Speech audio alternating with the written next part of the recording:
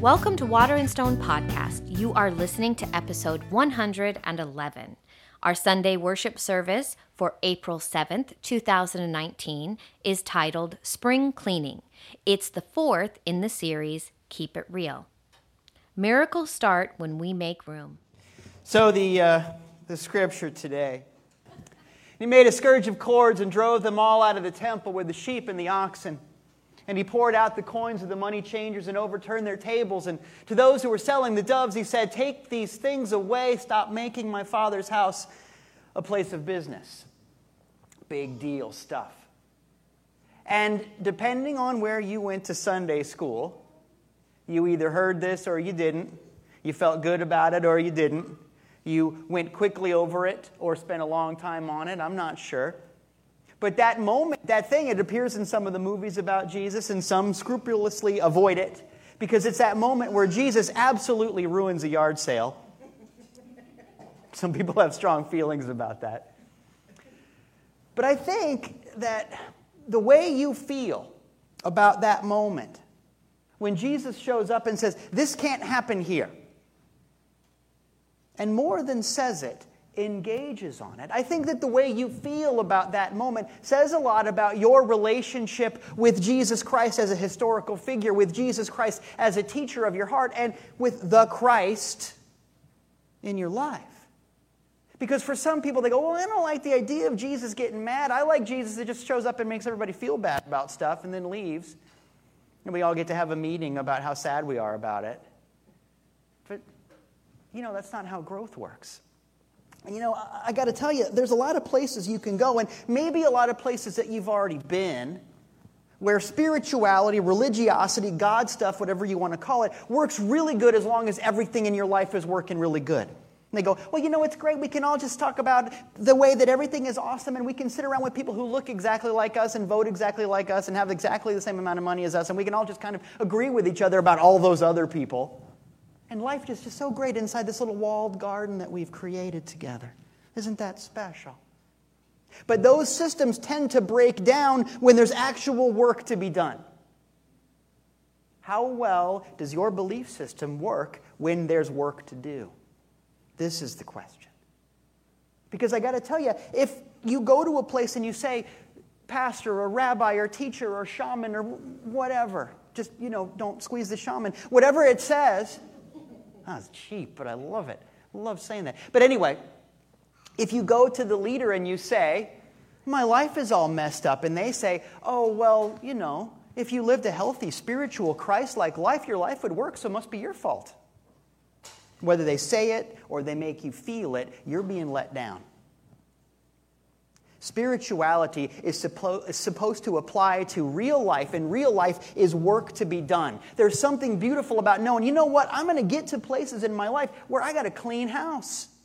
I want something that's going to carry me through that. And the life and teachings, the example of Jesus Christ is precisely that. Jesus shows up and says, "Guys, we got to do this. We got to fix this." But you know the story. Maybe you've seen the movies where he gets in there and kicks over the tables and all of that. I love that, because there have been times in my life where that was exactly what was called for. You know the historicity of it.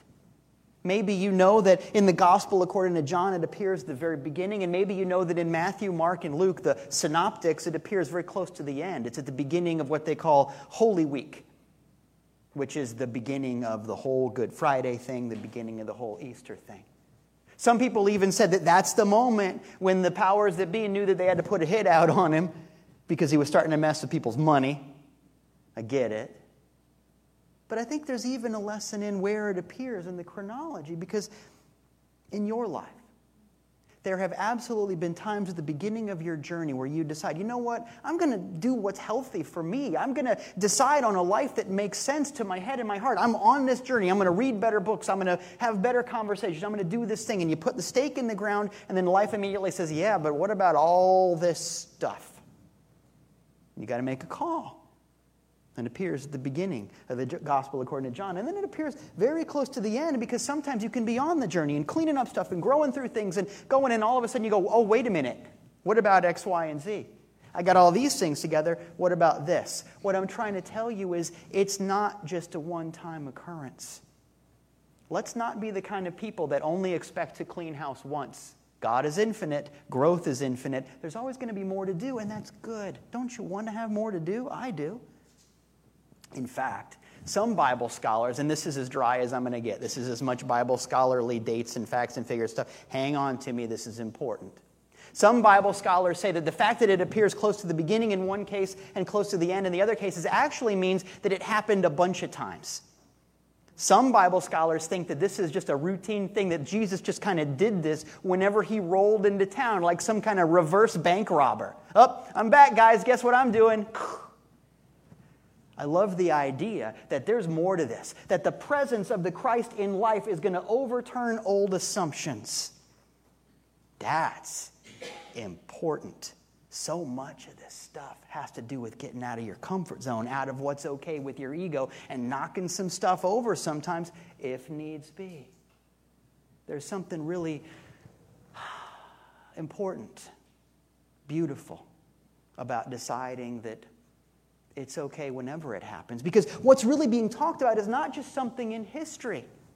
What's being talked about is the chemical reaction that takes place in your life when the Christ, the good idea, the connection with God, the healthy moment, the decision to be who you have always been gets mixed in with the old ways of doing things. Jesus said, "This is my Father's house, but you're making it a place of business." And the idea is that business is a byproduct. It's the thing that happens at the end. It's a material result of a spiritual cause. It's so easy to get caught up in the effects and forget the cause. So something has to give. Something has to move. Something has to shift in life. To me, to get back to the place where I don't care about the business, I care about the being. What's it going to take for you? Sometimes it's easy, and sometimes some silverware's got to be spilled. Either way, it's a beautiful thing when we acknowledge that moment. But you know what? You know that already. I guarantee you. Each and every person in this room, each and every person watching on the internet, each and every person has not just one story, but probably many stories about how when you set yourself out on a path of health, a path of learning, whether or not it was a particularly spiritual thing, it could be something like being on a diet. Big or small. Everybody's got multiple stories about how, you know what, I decided a thing, but then I realized that I was being challenged by it too, and I had to clean something up. I had to deal with something. Everybody's got that story. That's not unique. But what is unique about your life, what is unique about your moment, your growth, your whole thing, is what do you do about it? Because man, oh man, I've got stories where I made the decision and I showed up and I took care of business, man. I fixed it. I loved my way through it. I'm not talking about being irritating. I'm talking about doing work. I've had victorious stories in my life where I really faced it and I really grew through it and it was really great. You do too. But look, I'm a human being. I've also got stories where I opened that door and I saw all the money changers in the courtyard and I said, you know what? I'm good. I'm willing to put up with comfort zone stuff. I'm not going to face it right now. And I backed off. Maybe you've got those stories too. What I want you to know is part of the reason for this church. Part of the reason that we're here together and part of the reason that I'm here for you is that I want to help you find ways to, when you open that door, you go, you know what? Whatever happens next, I'm me and God's God and we got what it takes. We can do this. I want you to find the way to move forward because that's what God wants for you. I'm here for you. We are here for one another because that's how growth happens. And I want us all to focus on the idea of growing through stuff that needs to be grown through. I think sometimes people get the idea that self-care, which is a great couple of words, means avoiding problems. People go, I'm just doing my self-care now, so I'm not ever going to speak up. I'm doing my self-care now, so I'm just going to participate in all kinds of weird, toxic relationships. Because self-care just means floating through and never dealing with anything. Do-do-do, and the house is burning down. Do-do-do, and, AA is knocking on the door. Oh, no, it's all self-care. I'm just floating on a cloud of denial. It's beautiful. Come on. Self-care doesn't mean avoiding the opportunity to learn conflict resolution. Self-care doesn't mean turning tail and running. Self-care doesn't mean not facing it. Sometimes self-care means, you know what, I trust what God gave me so much that here we go. Self-care means taking it out for a spin sometimes. That's a big deal, guys. Some say that I don't like that story of Jesus and the money changers because I don't like the idea of Jesus being mad. I like a Jesus that's a walk-in guilt trip, like I said. I like that idea because I'm really good at feeling bad about stuff later on after I screwed up. Let me say a couple things about that. First of all, there's nothing unspiritual about being mad. God gave you this beautiful brain and this amazing big heart, and it's full of incredible feelings. If you want to be a full person, feel the feelings that you're feeling and move through them to a place of growth. Don't act like you're not mad when you're mad. Get through it. Sometimes the only way out is through. Just don't let the anger define you. It is appropriate to be angry when people's rights are taken away, when someone's hurting. It's appropriate to be angry when someone you love keeps doing the same dumb thing over and over again. It's appropriate to be angry in the face of injustice and pain. Just don't become the injustice and pain. It's okay to feel those feelings, but move through them. That's one thing. But the other thing is that anger isn't the only way to deal with it. You know, sometimes you move through something. It doesn't mean you got to be mad about it. I don't know about you, but I've changed a lot of light bulbs in my life. I'm a dad. I've done some wiring. Not a good idea to have me in charge of that, but here we go. I'm a dad, so I pretend like I know how to do it. Give me the electrical tape. I'm just going to make a big old ball of it. It's going to be fine. Oh, man. But it's one of them things. But I can't tell you how many times I've changed the light bulb or put up the ceiling fan or whatever and forgot to turn the switch off, and you get that wonderful spiritual connection. Now, if you're smart, you move your hand away. In fact, usually you don't even have a choice. You don't think about it. It happens before you think, whoa, there we go. You feel that moment. Spirituality should not be the thing that encourages you just to hang on to it. Oh, I'm really feeling this pain, this sin, this whatever it is. Get over it. But the thing is, you move your hand back violently, with purpose, hopefully. But it's only a fool that gets mad at electricity for doing what electricity does. I'm on a diet, but there's still chocolate in the house. If I drop chocolate on the floor, the dog comes running. You know that chocolate's bad for dogs, it's poison. So you got to move fast to get the chocolate off the floor. It's only a fool that gets mad at the dog for doing what dogs do. You can get mad at cookies for crumbling, but that's the way the cookie crumbles. Literally. Get over it. It's okay if stuff happens. Just don't give it your heart. Don't identify with the anger. Identify with the solution. Pick it up. It doesn't matter why. Because gravity. Who cares? Just fix it. You don't have to let it tell you who you are. And that's beautiful because so much of life is about putting things in right relation. Seek first the kingdom and the right useness, as we like to say around here. Use what God gave you the right way. Put things in the right relation. There are some things that stay with you forever and some things that go away. That's the water and stone thing. It's okay. In other words, keep your eye on the ball. Because it's really easy to get into something that feels important, that feels moving, and then start to miss the point. It's really easy to get in a loving relationship and start to buy gifts and sing songs and do the flowers and do the thing, and then forget that there's a whole love part that needs to be paid attention to. And you get all wrapped up in the, I forgot to be nice or vulnerable or honest, but I bought you stuff. Ugh. Look at all the things I did for you. Who cares? Were you nice to me? It's easy to get caught up in the outer things. And in the same way, it's easy to get on a spiritual path and go, oh, I love this. This feels good. So I got to buy the Bible, and I got to buy the t-shirt, and I got to buy the magic beads. I got to buy the stuff. I got to buy all of the things. And I got to tell you, man, I know a lot of people who are on a spiritual path, who've got all the special bumper stickers that you get. They got all kinds of stuff hanging from the rearview mirror of their car. And they come to me and they say, how come my life doesn't work? I hate everybody, but I got all these cool crystals. It doesn't matter what paraphernalia you've purchased. Whether you get them in a metaphysical New Age bookstop or whether you get them at Cokesbury, the Bible place. It doesn't matter where you buy them. What you buy can't tell you who you are. And it's easy to forget that. Zeal for the outer things, enthusiasm for the structure will take over your inner feeling. That little passage about Jesus and the money changers. The next line is, zeal for your house will consume me. And what that means is it's easy to get excited about the wrong stuff, and it will consume what's in your heart. So keep your eye on the ball. I'll put that another way. God loves you, and it's unearned because it's not earnable. Love happens in the same way that you don't earn gravity, you don't earn thermodynamics, you don't earn sunlight. It just is. God just loves you. But if you walk around going, oh, I got to earn this because I'm no good, how can you ever feel it? There are people in your life who just love you. But if you walk around going, well, I know you won't really love me unless I prove it with this huge to-do list of things that I did for you. They didn't ask for that. But if you keep trying to prove something that already exists, how can you ever win? You're competing with an imaginary version of that other person. Ain't fair to you, ain't fair to them.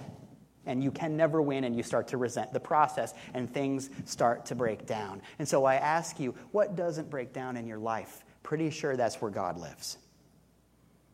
What doesn't break down in your life? What just is? What is unearned and yet completely true? That's where God lives. It might not be a whole lot of things right now. I don't know what you're working on, but I promise it's there. Find it. Follow it. Because the thing is, no matter what, you'll get there. When I was a kid, a very long time ago, you know me, you know I grew up, my folks are ministers, my grandparents are ministers. I come by it, honestly, a lot of ministers in the family. It's one of those things, grew up in church. I'm kind of a church mouse.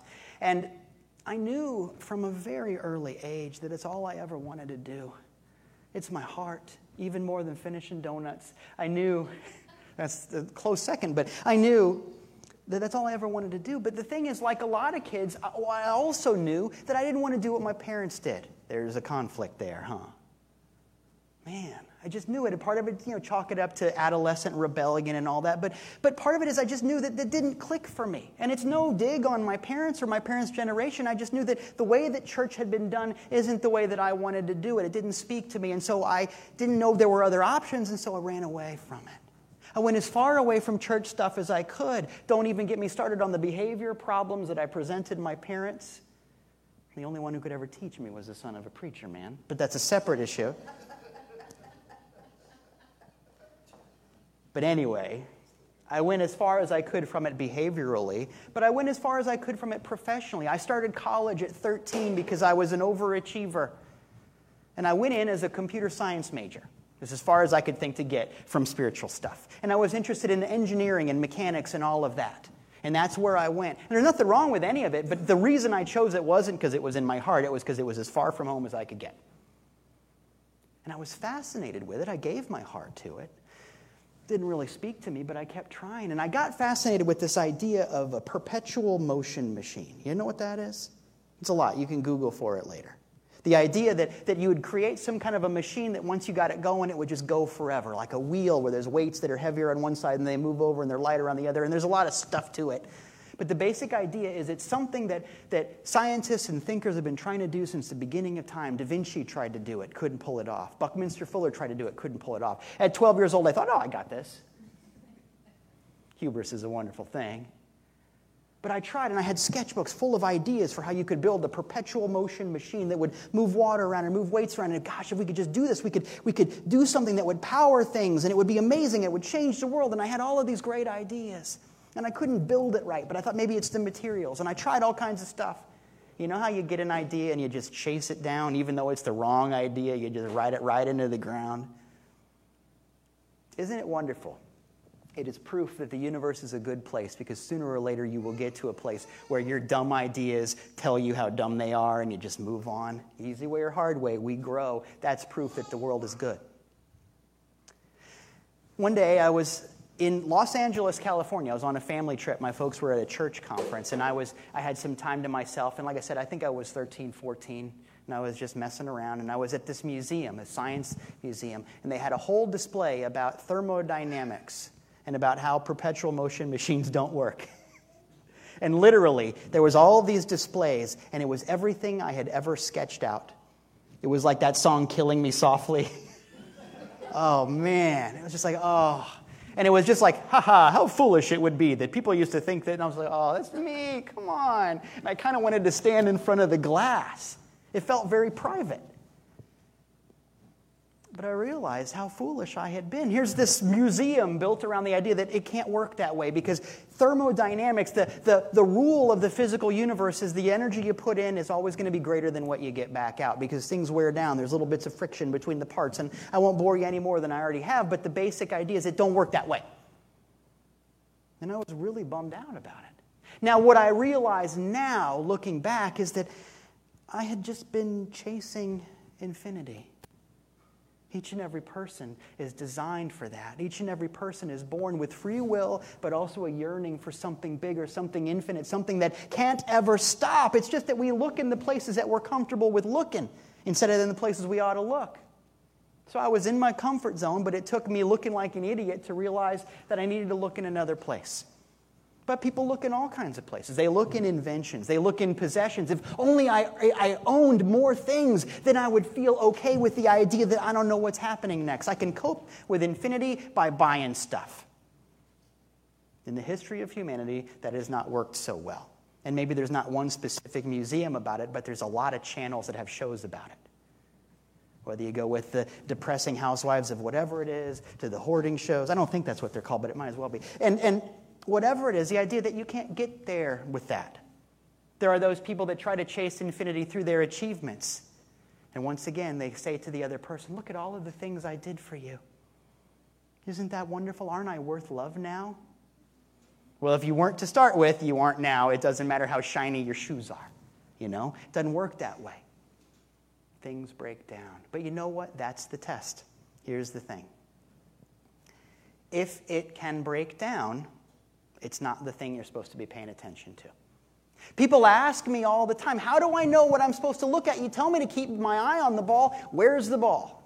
How do I know if I'm supposed to focus on it or if I'm supposed to just let God handle it? How do I know if it is a material concern or a spiritual concern? Because sometimes the line is blurry. How do I know? In the material universe, things tend towards slowing down. Thermodynamics, entropy, call it what you want. In the spiritual world, things tend to speed up. Love does not obey the laws of thermodynamics. Ask yourself in your life, what are the things that crave inertia and rest, and what are the things that crave growth and revolution? And you'll start to know what the right things to think about are. What are the things that pick me up? What are the things that move me forward? That's where God has been calling you the whole time. Your birth is a thermodynamic miracle. It is such a waste of energy to make a child. They're a pain in the neck. They're not ready to forage for nuts and berries right away. You got to deal with them for at least 12 years before they're self-sufficient, right? Just biologically speaking. And yet we do it. Your birth is a thermodynamic miracle. And it says a lot about how the deck is stacked for you. Obey the thing that moves forward because that's where love lives. Yeah, I know the money changers thing, it seems like an economic thing, but that's incidental. What it's really about is transactional relationships. The idea that I can do something special for God, and if I know the special dance, God will do a special dance for me, and now we're dancing together and life works. Well, it doesn't work that way. The idea that if through special knowledge or special possessions that I can influence God to start liking me is elitist, it's pagan, it's weird. It makes a weird idea of God. And it just doesn't work. So what does work? What does work? What is unearned in your life? Make a big claim for God because God has made a big claim on you. You were born. Make a big claim for God, but back it up.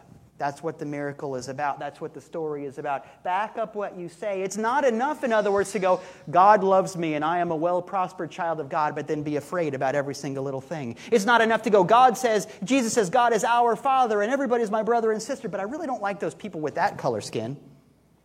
You don't get to do that anymore. All the way or nothing. Just like the t-shirt says. You have to decide how far you're willing to go. In the story, I love it that Jesus opens the door and there's all these weirdos. It's like a food court going on in there. And in the story, Jesus just sits down and takes a minute and deliberately makes that scourge of small cords. The idea that I'm going to have something that's going to deal with every single person, every single animal, every single whatever it is. The lesson for you and me is get specific.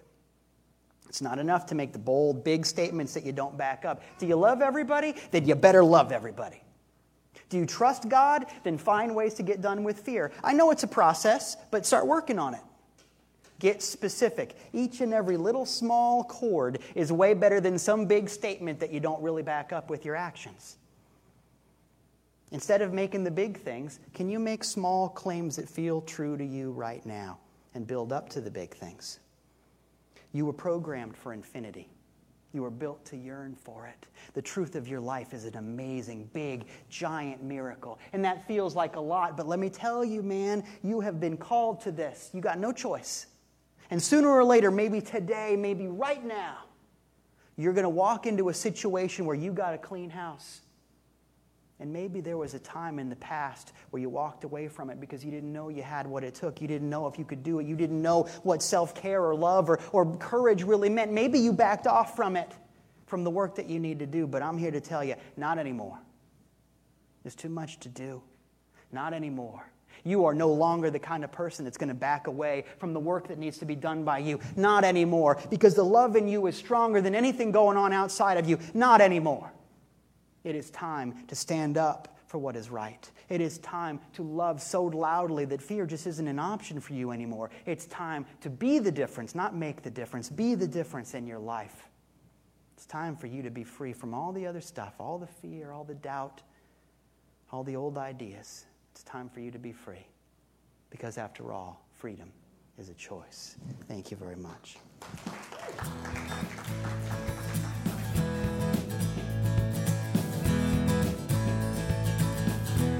Hey, this is Dieter Randolph, and I just want to thank you for taking the time to listen to this Sunday lesson and also for taking the time to apply this in your life. Listening to the service and participating in that way is just half of the equation. The other half, and in some ways the most important half, is what you do about it. So I'm so grateful that we're hearing so many good things from people who are applying these principles in their lives to make their lives better and in some way to make their world better. And with that in mind, I want to remind you that this Easter series of lessons has all kinds of special things you can do to get ready for Easter, to get done with the stuff that you've been waiting so long to get done with, and to move into a life that works for everybody. And to do that, we've been allowing all kinds of extra stuff, not just the Sunday morning lesson, but we've got activities for you to do Monday, Tuesday, Wednesday, Thursday, Friday, and Saturday as well. To find out more about these things and their simple steps that you can apply in just a few minutes that's going to turbocharge your healing and growth process. It's going to really be impactful in your life in all kinds of ways. To find out more about that, please follow us on social media. Check us out on Facebook, Instagram, Twitter, YouTube, and so on. Please find out about what you can do. Or just send me an email at info@waterandstonechurch.com. Check out our website, waterandstonechurch.com, to find out more about the amazing things that are going on that are going to make an amazing difference in your life.